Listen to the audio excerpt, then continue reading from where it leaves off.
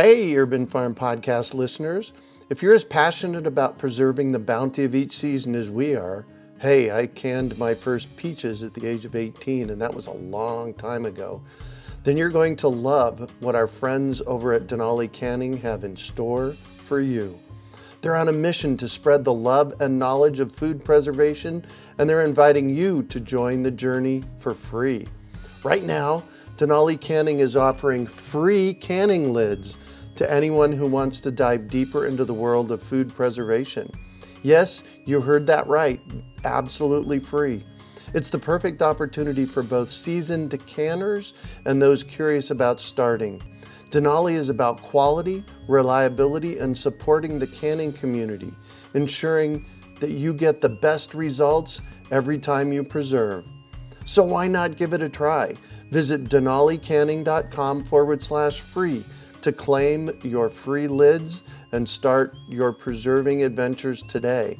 That's denalicanning.com/free.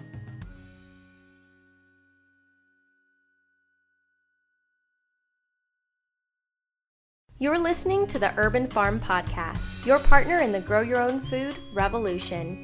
Whether you've just been introduced to urban farming or you're a lifelong advocate, we're sure you'll leave feeling more informed, equipped, and empowered to dig deeper into the soil of your local food economy. With you every step of the way, here's your host, Greg Peterson. Today we have Scott Murray on the Urban Farm Podcast to talk about his experience with avocado farming and urban agriculture. Scott has 42 years of organic agriculture production experience in the United States and Mexico. He has a multitude of experience with conservation, food production, and environmental leadership, including serving as an elected California conservation official for the last 22 years. Scott also specializes in farmland preservation projects utilizing smart growth principles. Welcome to the show today, Scott. Welcome. I'm really excited to be on your show, Greg. Yeah, thank you. So I shared a bit about you. Can you fill in the blanks for us and share more about the path you took to get where you're at now? Well, the path I've taken started with Mom and the backyard garden we had in Marin County where I grew up. And the stories about our family surviving, my mom and her parents surviving through the Depression because they had a 2-acre city lot in Salt Lake City. So I've always been inspired to eat better by growing my own food. And I started out on the path of my growing while I was going to University of California, Santa Cruz.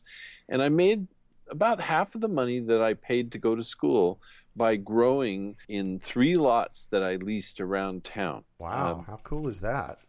Well, it was very cool because I had places that I could go in different climate zones of Santa Cruz. And I sold to restaurants primarily, so I also had incredible trades for dining. So you always had a good credit for food out there, huh? It was stupendous when you're a college student. You don't necessarily have lots of cash, but if you can take a young lady out to dinner and sign the check, it's pretty impressive. Yeah, no kidding, no kidding. So I also have been inspired to get started in actually being a farmer by a research project that I was assigned as a student at University of California. And I wrote about the future of agriculture in America, and it scared the living daylights out of me. Wow. And so just for context, when was that? That would be 1972. Oh, all right. And I was, during my undergraduate and graduate time there at UC Santa Cruz, I was looking for a direction of my career. And one part that I was always inspired by was growing food, because the food that I could buy in the supermarket then was really dreadful. Ah, wow. Even back in 1972. Well, back in 1972 is when the average produce department in a supermarket had about 120 items throughout the year. And now the average is over 600 items throughout the year.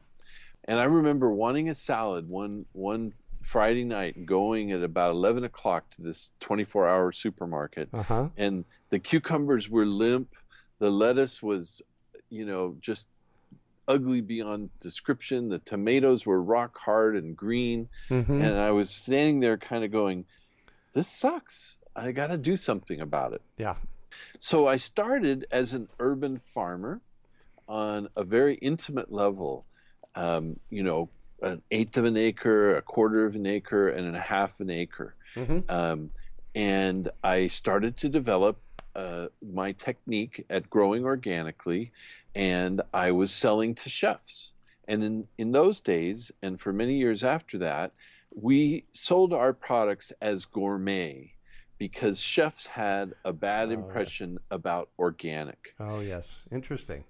And so we would say our items are gourmet, specialty, items. And if they were really concerned, they'd say, but how do you get this incredible flavor? How come your stuff holds up better than other people's things? Right. And then I'd tell them that we used organic growing techniques. Perfect. Then what I aspired to was a career. Mm-hmm. When you're going to college, it's like, where am I going with this? Yeah, exactly. And I was making already half of my income from farming. And I decided that was where my passion lay. And I started to steadily increase. I did my first full acre of double dug beds. Oh, nice. And one of the books that's been very influential to me in my career is John Jevons, Mm-hmm. How You Can Grow More Food in Less Space Than You Ever Thought Possible. Yeah, that's a great book. And so I double dug with my good friend Richard, who's still my friend to this day, thank goodness, an acre of beds. And that was an epic job because you're lifting soil with your back. Right. And after that, I promised myself that I'd never double dig beds like that again. It's a lot of work, that's for sure. And so I developed methods of using, for example, a rototiller to till a whole area and then shoveling up the walkways to loft the soil and create the depth. Right. And that's been the basis of my agriculture to this day, is building soil organically, creating the best possible growing conditions for the plants, and providing all of the major micro and trace elements through organic ingredients so that the genetic potential of the things I was growing could be fully expressed. Wow. The full flavor, the full aroma, especially the full complement of vitamins and minerals. Exactly. Wow. Do you apply this at a small scale, or are we talking hundreds of acres here? Both.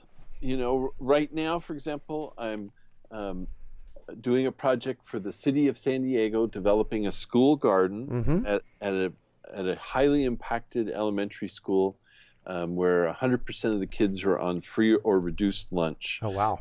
And the principal wants not only an outdoor science classroom, but a community garden that will teach the parents how to grow food for themselves in what little spaces they have where they live. Nice. Now that is an opportunity also to build soil in place. Yep. And to use the technique I was just talking about of lofting the soil into beds rather than making wooden box beds. And it just so works out that this area has several fire hydrants in it. So we met with the fire marshal this week and found out exactly how we could comply, creating this garden, but not interrupting firefighters if there was ever a fire at the school. Oh, interesting. All the things that we have to consider. Now, are they taking that food, growing it, and then feeding it to the kids at the school? They will use the food to feed to the students. This particular garden will not produce enough volume, so what they're going to do is make it lessons about cooking. So they'll do cooking lessons, and the students in those classes will get to taste the food, and they'll rotate that around the school. Nice. So that's a big project. Do you have any small projects? Something like... Well, that's actually a pretty small project. Oh, is it? It's a space that's only 75 by 100 feet. Wow. And it'll end up being about 20 raised beds. and it's this particular one is complex because we have to fit within existing systems. Right.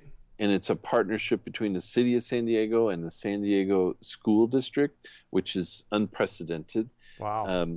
And we're going to do a soil building technique called sheet composting. Mm-hmm. There's a lawn on this site on heavy clay soil. Right.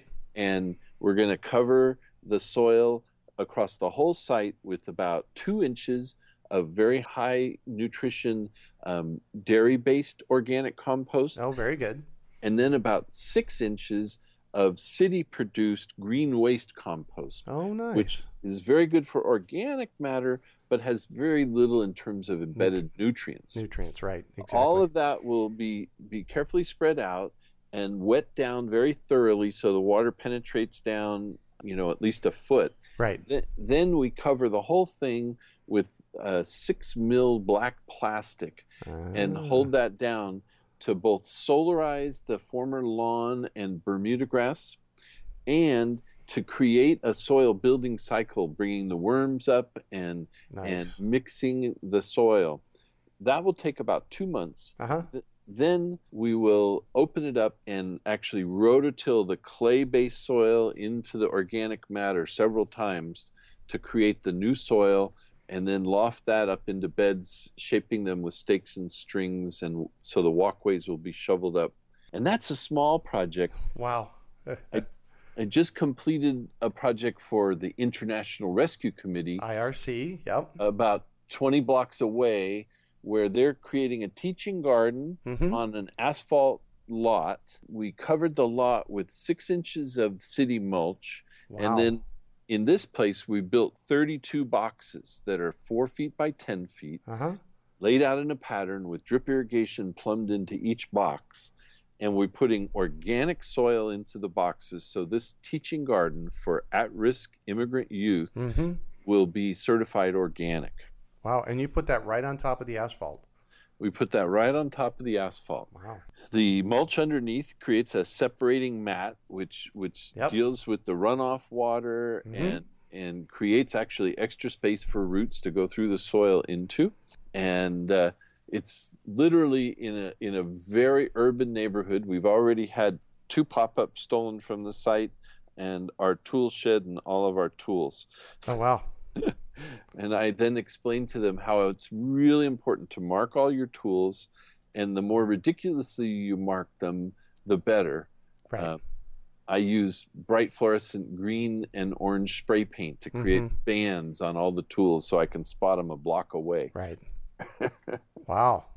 And those are the 2 small projects right now. Oh, very good. So these are the kinds of projects that anybody in a city could go get involved in, could create. If you can build an amazing garden on top of an asphalt parking lot, or in the case of the school, you can build soil where there was very weak soil originally, you can create a garden just about anywhere. Nice. Yeah. Nice. All right. And so we mentioned avocados in the intro. So let's jump in and talk avocados. And we're not talking hundreds and hundreds of acres of avocados here, are we? Well, I live overlooking Fallbrook, California, in Southern California, close to the coast, which is the home of the largest concentration of avocado production in the United States. Wow. Now, unfortunately, due to the increasing water cost and scarcity, we've lost 25% of our old avocado trees. And we've been growing them in an old-fashioned way where we let the trees 28 to 30 feet apart square, and they'd get 40 feet tall and then be stumped back down. And they could do that about 3 times in their lifetime. Right. But now these trees that I'm working with on 10 acres are 44 to 47 years old. That's getting to the end of their economic lifetime. Wow. So what we've done is we've stumped those trees, and instead of letting them get very tall, we're going to keep them very compact, only 10 feet tall, right, and 10 feet wide. And for the old trees, that'll require pruning each year. And then in line with the old trees, we're planting new, very high-performance avocado trees that are on modern rootstocks and are designed for what are called high density planting. Very good. High density. Yes, exactly. Great. And the high density folks are putting as close as 4 feet apart their trees. We're going with 10 feet. Mm-hmm. But the average production right now on our old style avocado groves is 6,700 pounds an acre. Okay. And with the 10 by 10 spacing in the second year, one of the test plots of an acre already is harvesting 20,000 pounds a year. Wow. And those trees, because they're so close, Uh-huh. might not have the same 50-year economic lifetime. You might swap them out, for example, at about 30 years. Mm-hmm. But they'll be so much more productive because they use the same amount of water as the large tree method, but produce a lot more yield, and they're more controllable because you prune them to be very compact and small. Got it. You don't have to climb up 20-foot ladders and use a 16-foot pole to pick the fruit. Right. I was going to say, and they're easier to pick that way. That's the big thing about urban orcharding is you want to keep the trees smaller so they're easier to pick. And labor is a concern these days, even if it's just yourself. Right. But the most exciting part about my work with avocados. Hold on, I want a drum roll here. Let's do a drum roll. Because I actually know Scott. Scott's a friend of mine, so I've actually been to this project. Go, Scott. So what we're looking at is the second most, or the other, probably more influential book in my agricultural career was Bill Mollison's first book on permaculture, which I bought back in 1977. Wow. And the concept of permaculture, basically learning from how natural systems work and trying to model them. And natural systems do not have monocultures. They have dense polycultures. So now we're taking these avocado trees that we've stumped back and we're changing their type shape. And in the rows in between... Here it is, guys. Listen up. We call them alleys. We're planting coffee trees. Isn't that fantastic? And this is based on 12 years worth of research done here in California by a farmer and the University of California Co-op Extension. And they recognized, doing a project with lychee and longan, that they were visiting Hawaii to look for cuttings to propagate, that the avocado trees had coffee plantations all around them. And they thought, if the avocados survive in California, well, wonder if coffee will. So they've been testing, and what we're planting is a very rigorous scientific planting of 11 different varieties done across a 10-acre site. We're planting 5 acres right now, and that 5 acres goes from a high ridge down a long slope to a valley bottom, and then includes another sub-ridge. And so there are 5 test blocks where at the very top, at the 1/3 point, the 2/3 point, the valley bottom, and the sub-ridge, we're planting test blocks that have all 11 varieties. Wow. And then we're also planting larger blocks of between 100 and 200 plants of specific varieties that are unified in a big section. So when we go back to pick, we can keep the varieties sorted separately. And we have wonderful varieties like geisha, which is a 100-year-old variety out of Yemen, but that has always been one of the most sought after coffee varieties. Wow. And Pacamara and Mundo Novo and Caturra and Caturra Amarillo. So normally coffee cherries are red, but they can also be yellow. Wow. So we're also designing this planting so that we can harvest the coffee and separate it from the cherry, the skin and the pulp, from the seeds in a commercial kitchen. Oh, because interesting. The skin and pulp are very tasty. Oh. And also contain quite a bit of caffeine. So I found one day recently going through the test planting up in Santa Barbara County, right, that I ate 35 of these fresh were you red buzzing? coffee cherries. Well, at 35, I said, wait, I better stop. Uh-huh. And I realized later at 3 a.m. when I was still awake that I had probably drank 4 cups of coffee worth of caffeine in those cherries. Right. So what we're doing is we're doing value added. Yeah, that's so the we're big going to thing. preserve the skin and pulp, and it's going to be marketed to very exclusive smoothie bars. Oh. Where they make smoothies with different natural ingredients, where there's antioxidants and various things. So not only does the coffee cherry have a lot of caffeine, but it also is extremely high in antioxidants, right, and other good compounds. So it could be used in a smoothie. It could be used in making of products like brownies or something. And it probably could even be used in sushi. I'll have to work on that. Interesting. Yeah, you said that a moment ago, and I didn't know whether you meant to say that or whether that was a oops. No, it was an oops. I meant to say smoothie instead of sushi. Right. But still, I mean, magic can happen in that moment just like that.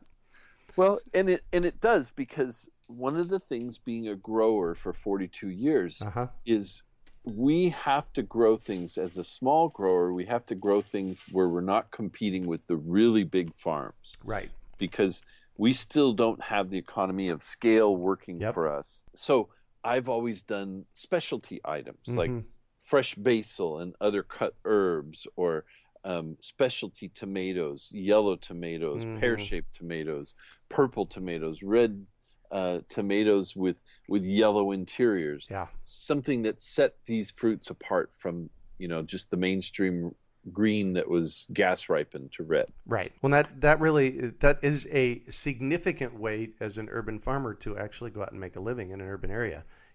You pick a chef and you go to them and you say, hey, what kind of specialty crops would you like me to grow? Well, you have to know how to grow. Right. Once you could take any packet of seeds and figure out how to get a crop out of it, you've achieved the point where you can now go to a chef and ask them, what things do you really want that you have a hard time finding fresh and perfect? Yeah, exactly. And it's like good arugula is a good example, or good basil, fresh herbs, unusual items that they can use in their kitchens. So one of the other large projects that I'm working on right now, it's still in the planning and design phase, is to build an organic farm adjacent to a golf course. Oh, interesting. That will supply specialty food items to the country club restaurant on the golf course. Wow. This particular group actually has 4 other sites, 3 of which have these top-end restaurants. And at a certain point, to stand above the crowd, a restaurant can't use just the big things, the things that come out of the back of a truck from the really big suppliers. Exactly. They need an edge. So these folks are in a great climatic zone for heat. And we can take advantage of that to grow incredible melons and tomatoes. They have the commercial kitchens, so if we have a lot of tomatoes in the summer, they can make sauce that they can use in the winter. Oh, yes, exactly. It's like opening a bottle of sunshine on a cold night. Nice. All right. Well, that is a lot of projects you're working on, and that is really cool. I'm excited to see how they turn out. Oh, you'll get to. And there's more that we didn't cover today, but that's fine. So moving forward, I'm really curious about this avocado and coffee project you're working on, or polyculture. So you're going to send some pictures our way for that, right? That we can include on the show notes page? Yes. Perfect. And, as we go along, maybe in 6 months or a year, as you're actually harvesting coffee, maybe we can get you back here and you can tell us all about it. I look forward to that. One part that we didn't discuss about that please. is we're planting 2,300 coffee trees. Wow. And the interplanting spaces is for 500 new fruit trees. So we're going to do about 300 of the high-performance avocados. Right. We're going to do 100 mangoes. And we're going to do 100 other tropical fruits in selection. And we're working to determine, the viability in that 100 of future crops. We've already tested mangoes at this site and found them to be very productive. Well, if you're growing avocados in this space, you're going to be able to grow mangoes. That's for sure. Well, there are different approaches to growing mangoes. Down in tropical Mexico, they turn into an enormous tree where there's like 24 per acre, and they're just huge and live for 50 years. We're going to use a method that was developed in Israel that is an espalier pruning, a very heavily pruned and shaped trees that keep this format of 10 feet wide and 10 feet tall, that become extraordinarily productive. Right. And the most exciting thing, and a key piece of advice to your listeners, yes, please, is that we want people to look for high performance genetics. Yes. Whenever they're selecting seeds, they want to either get the best heirlooms they can find from a quality source. If they choose to use hybrid seeds, there's organic hybrids as well as conventional. Those can give them an edge for challenging crops. But they want to pay good money for their seeds. Don't try to grow cheap stuff. Right. Because you'll put a tremendous amount of energy against basically one of your lowest costs. Mm-hmm. And it's difficult to overcome. And with trees, it's especially important. Yes. Because many times some stores will sell you an apricot tree that they brought into that region without even thinking about its compatibility.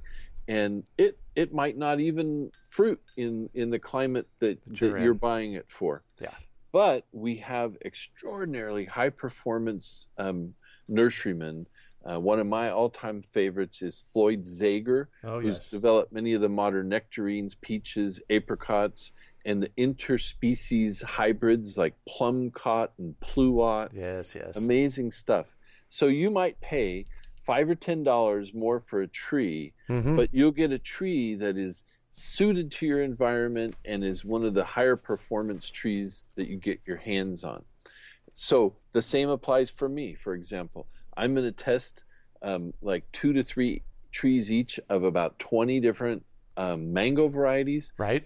But I'm also working with a breeder who for the last 20 years has been working to breed mango trees that would withstand more cool weather. Yep. And would perform right here on the California coast. Yes. Right next to avocados. Yep. And I'm very excited to get access to his high performance genetics as he's able now to start propagating those trees. So 2 things about that. First of all, what's the name of that mango? Well, he actually has 9 varieties he's named. Because I just picked up, I'm here in Phoenix, Arizona, and I just picked up one that will go down from him through the Arizona Rare Fruit Growers Association that'll go down to 24 degrees. Right. Those are the ones. Yeah. And that's good. We may have a location where a conventional tropical variety will thrive, but when we're pushing the edge, we want to support these local breeders that are improving upon the material that we can use. So never scrimp on seeds and never scrimp on fertility. Because if you're going to eat what you grow, you want that to have the maximum complement of vitamins and minerals. Right. And when you think about it, putting a vitamin pill in your body that is extraction from various resources is one way to supplement. But nature really meant us to get our vitamins in a complete matrix from the food we eat. And that's a conversation in itself. I do want to go back. You keep talking about genetics here also. And I want to just call out, you did say hybrid and heirloom. You didn't say genetically modified. So I want to just make sure that what we're talking about here is the genetics is through breeding, where they actually cross-pollinate and that kind of work rather than this whole notion of genetically modified, correct? Let's just help people to understand how that works. Okay. So an heirloom variety is something that is self-fertile. It will breed if it's cared for, and you take out the weak examples. It will breed true for generations and hundreds of years. Yep. A few of the tomatoes I like were first noted in the mid 1850s and 1860s. Now, a hybrid is like you and me, Greg. We have two separate parents that are distinct, and what they've made, especially in your case, is far superior than what each contributed. Thank you very much, sir. and so what we want to look for is certain things are a little more challenging to grow. So when a breeder hybridizes, he'll pick a parent that has a lot of built-in disease resistance and maybe one that has good production and good fruit shape. Let's say for a cucumber. And if you're just growing a couple of cucumbers at home, it's not so important. But if you're growing them for economic gain, it pays to buy a better quality seed. Now, the concept of genetically modified is a whole different animal, where we're literally taking genes that would never breed in nature, and we're taking genetics from one organism and putting it into another organism. I'm going to say one species and putting it into a completely different species, like going from a fish to a tomato. That happens. And it happens that within a family like Solanaceae, they might use the genetics for eggplant roots to give tomatoes even greater root strength. Or now, for example, we have a lot of problems with watermelon diseases, and there's another thing happening called grafting. Yes. Like fruit trees are grafted. The Red Delicious is one apple tree in Washington State that one branch spontaneously changed to this wonderful apple. So all the other Red Delicious apples are propagated from that one branch. So what we're also doing in vegetable growing, specifically in China, they're doing over 1 million acres of watermelon on pumpkin rootstock. Interesting. And the reason they would do that is because, well, the pumpkin rootstock can resist the soil diseases that will severely limit the productivity of the watermelon. Perfect. And actually can be more productive. Think about one of those really giant big pumpkins. If you use that rootstock, it's a power-packed rootstock. So we have heirloom, typically old-fashioned, that breed true. Hybrid, that's two separate parents that are bred for quality and productivity. We have grafted, which is almost all fruit trees and now coming into vegetables and other things. And then out on the very edge is this concept of genetically modified. And that is actually a very positive scientific technology, but I think that the genie has been let out of the bottle for the plant world in a very frightening way. And what I mean is that in human nutrition right now, we are making a lot of diabetics because of diet. And all insulin for insulin-dependent diabetics used to come from cadavers, humans that shared their resource into the future. And we now have far more diabetics than we could ever support with cadavers. And a brilliant scientist that I know in La Jolla modified a strain of yeast to make human insulin. So now diabetics worldwide are being supported by this insulin that's genetically modified. But it's passed under the drug laws, and it's so rigorous. Whereas under food, the government set up rules that trust the companies producing the genetically modified organisms to tell us that they're safe. Got it. And that's a whole bag of worms in itself. And I'd rather have the worms, personally. I'm with you there too. I am with you there too. So we need to get this wrapped up, and I got a couple of questions left for you. Good. First of all, I wanted to check in with you. Any projects you're currently working on that you would like to share about? Well, I'm excited about a new project right now for a restaurateur up in Los Angeles. Mm-hmm. She has 2 vegan restaurants and has lived in a development pretty close to her restaurants, but she's just buying 9 acres outside Los Angeles Right. in an agricultural area that'll only be a 40-minute commute to her restaurant, which is only like 25 minutes more. Uh-huh. But on that 9 acres, she has a really good well, big plus. Oh, yeah. And already she has about 600 avocado trees. Wow. And she uses yes. $2,500 worth of organic avocados in her restaurants every single week. I was going to say that was a monthly figure, right? And you said no. No, it's a weekly figure. Wow. She uses $10,000 a month worth of organic avocados. She pays more for her avocados than she pays to lease her 2 restaurants. Oh my gosh. So you're helping her put together an organic avocado orchard. And we'll go from a monoculture. There are also some citrus to one side, but it's primarily avocados. Uh-huh. And we'll transform it from a monoculture to an organic polycultural system that will supply probably 60 different items to her restaurants. Wow. That's taking it right home there. That is so cool. So one last thing. What one final piece of advice do you have for our listeners? I mean, I know you've covered the gamut of so much great stuff today. Do you have one piece of advice around all this?